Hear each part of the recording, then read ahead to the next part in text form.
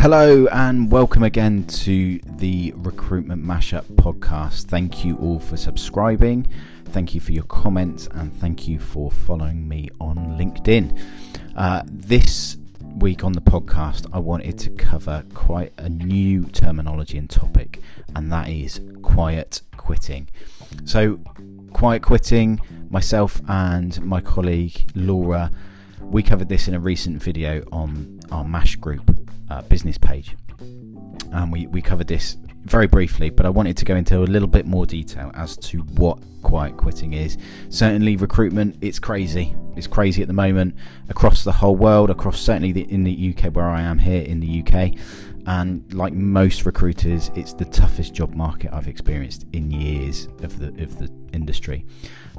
So I'll tackle the reasons why in following podcasts, but this month I wanted to cover about this new terminology, and that is quiet quitting. So what is quiet quitting?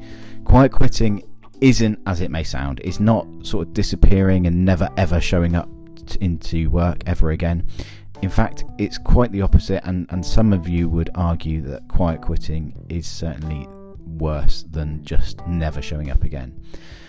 Quite simply, quiet quitting is a situation whereby an employee, over a period of time, they simply just reduce their enthusiasm for the job.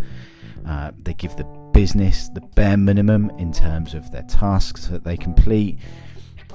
They aren't so much slacking, I would say, but essentially they're just fulfilling their basic duties. They're not going above and beyond like they may have previously done.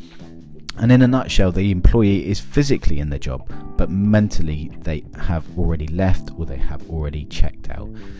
They refuse to put any effort into progressing themselves or assisting within the growth of the business. And this in turn is likely to affect some others within the organisation. So why do we think that employees are quietly quitting? I've discussed here on this podcast about the Great Resignation. I've written about it in newsletters and on my LinkedIn page. We saw a huge increase during the Great Resignation of people leaving their roles, some of which they've been in for many years. Most of those individuals leaving, they're doing it for personal reasons, such as they're following a career dream. They want to go into self-employment, they want that better work-life balance, and in some cases the pay. But quiet quitting is certainly different. Many of these quiet quitters will stay due to financial reasons. They maybe don't have the confidence that others had during the Great Resignation when people left their roles. Or they may have not found a better opportunity yet, and essentially they're just using this role that they're currently in as a bit of a what we call stopgap. There is still upset and resentment from those employees who felt that they weren't treated fairly throughout the pandemic. We had some candidates that were furloughed, and some others worked, and some were furloughed for 100% of their pay, and some were quite aggrieved about that. They felt that they were working whilst others were sat at home not doing a lot but still getting the same pay, and some people were certainly a little bit miffed, to say the least, about that. And certainly if the communication within the business wasn't good, then people are still feeling that darkness following the emergency business decisions that had to be taken. So what can businesses do to reverse quiet quitting?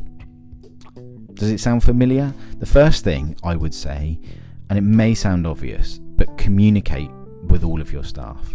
Don't wait for that appraisal or that job review that happens every year at the same time to discuss it. Certainly by then, those candidates, those employees will be gone. Speak to your staff and find out the root of the problem. Mental health in the workplace is more important than ever, as we all know. And you need someone within the business who a colleague can talk to. Certainly, mental health first aid training is paramount at the moment, and we work with many businesses. We work with someone called Amanda Whitlock. Please follow her on LinkedIn. to provide mental health training within the workplace. You need those people in the workplace to support your other work colleagues. You may want to consider giving them other challenges or goals to re-engage and re-motivate them, but make sure it's in line with their goals and their aspirations and not just the business's.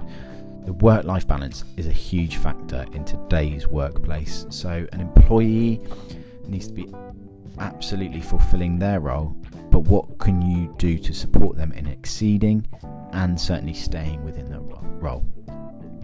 I would certainly say try not to lose yourself in the day-to-day tasks. Evaluate your team, the productivity, communicate with your people, communicate with your business, with everyone at all levels. Give your business the best chance to hold on to the potential. Certainly being a candidate-driven market, there are so many new opportunities for candidates out there, so you just need to make sure you're offering the best possible working conditions, be that hybrid roles, working from home, and also opportunities to come into the office, but also, it could be things like bonuses or other benefits that the employee may be looking for. It's far harder in this current market to currently recruit for staff, certainly for new staff, and to certainly find the right staff. And in the long run, retaining existing staff will keep your business ahead of the curve. It's a tough one. Quiet quitting is happening, like the Great Resignation happened, and you need to be ahead of the curve in that sense. So you need to be speaking to those staff. Are you witnessing some staff that are just doing the bare minimum? In which case, speak to them, find out what their goals are, why are they sort of gone into their shell, so to speak, why are they not engaging with any communication with regards to email, or are they just being a bit of a shrinking violet, as they say? So it's an interesting one, but make sure that you communicate. Communication is the best key here, and you need to be speaking to those staff. I'm seeing a lot of people wanting to leave their roles, and you've got to question why. Why are they looking to leave their position?